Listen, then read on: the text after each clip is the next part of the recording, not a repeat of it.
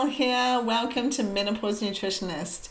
I believe women can thrive in menopause and have the body composition of their choice if they master their nutrition and lifestyle. Today, I want to explain to you why I am calling my protein challenge a challenge.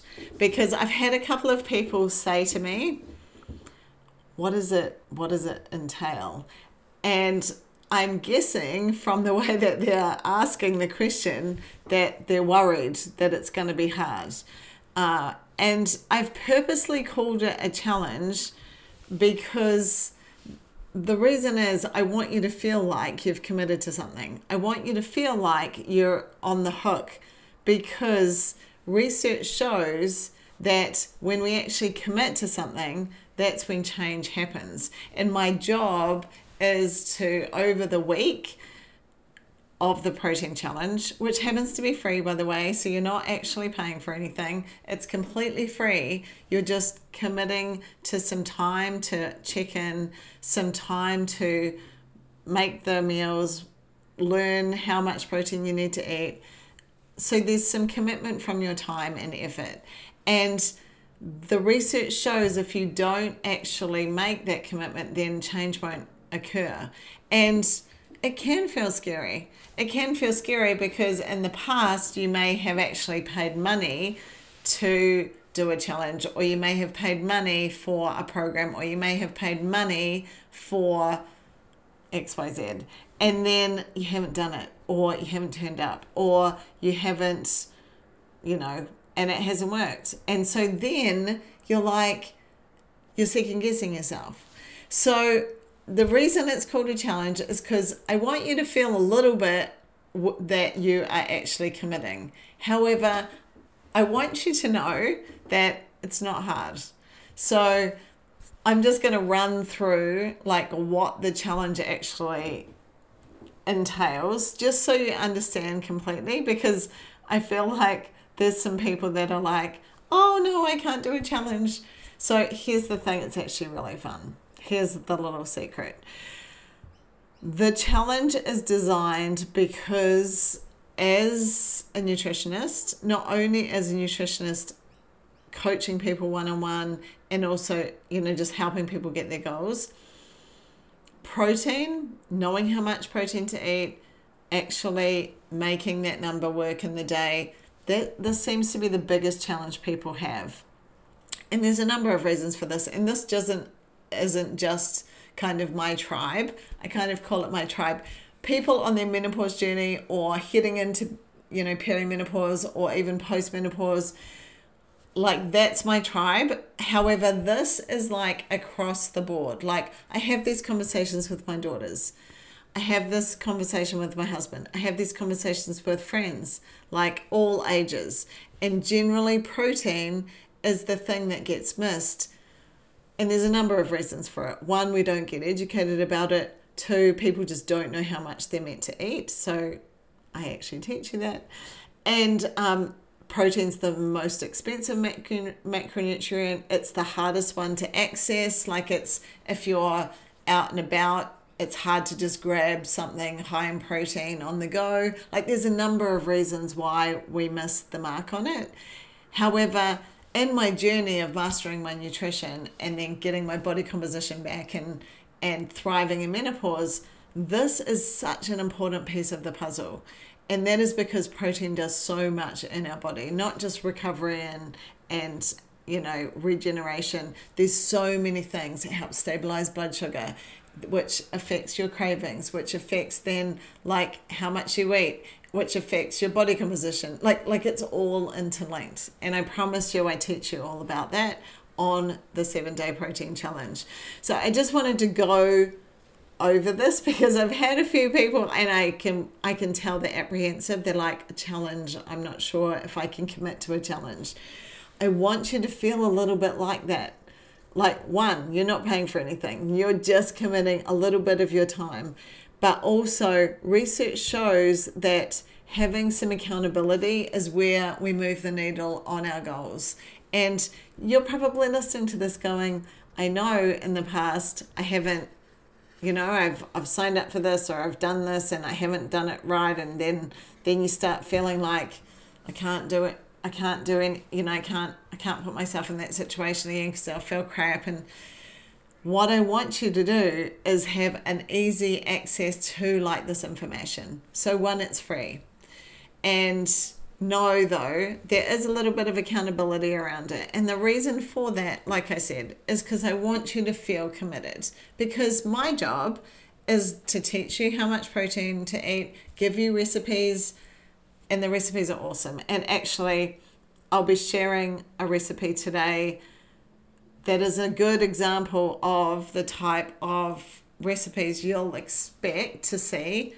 The one I'm sharing today is called pizza chicken, and I promise you, I'm actually having it for dinner tonight.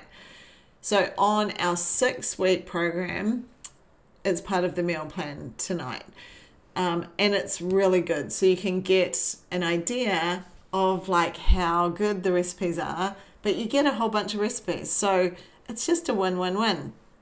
Research shows though that when you have some accountability, that your habits will actually change. And actually on my 6-week program, we had our coaching call this morning. So we have people that do this program from all over the world. So like America and the UK and Canada and New Zealand and Australia, obviously. So 6 a.m. this morning is how I started my day on a Zoom call with these awesome women.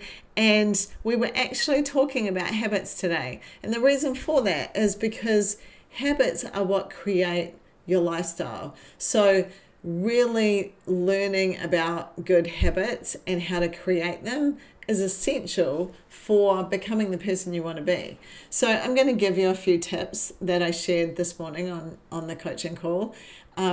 If you haven't read the book called Atomic Habits by James Clear, I do recommend it. You can get an audio version.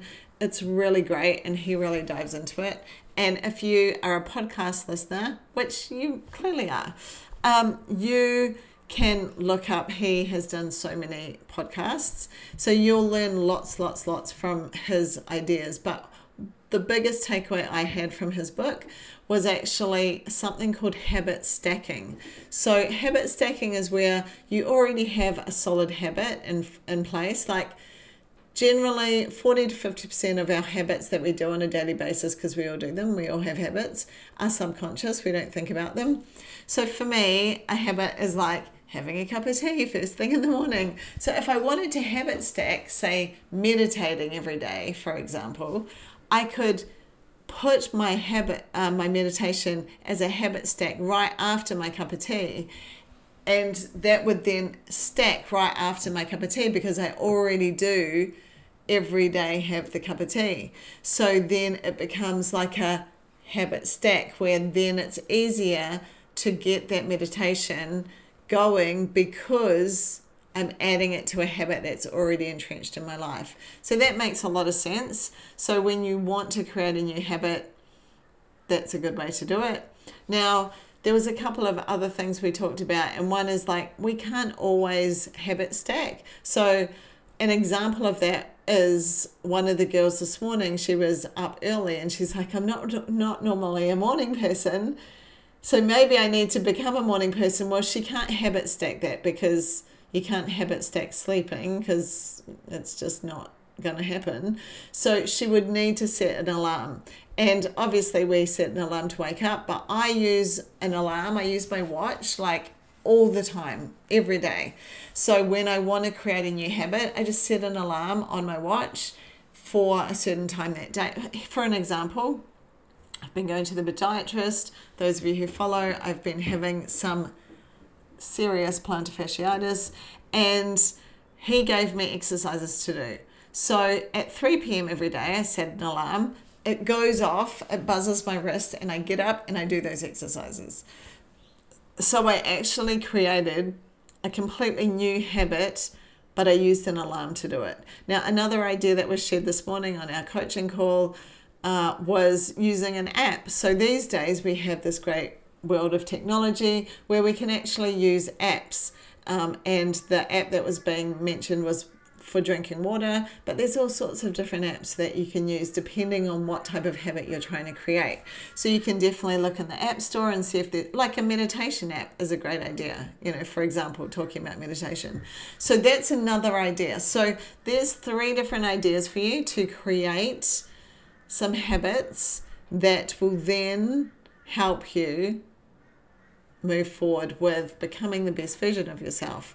And like I said, like my 6-week program, for example, who we're on the coaching call with this morning, like this program, so my 6-week programs, for those of you who don't know, they come with full meal plans, like full recipes. So the recipe that I share later is tonight's recipe. If you actually watch my stories on social media, I share pretty much the food that they get in the 6-week program. Sometimes I'm doing recipe testing, but generally, I'm following the same plan they are. And so they get full meal plans, full recipes. But in all honesty, it's not just about the fact that they're getting the food. It's about the accountability that goes with it. So like this morning, we have a coaching call that everyone gets on a Zoom.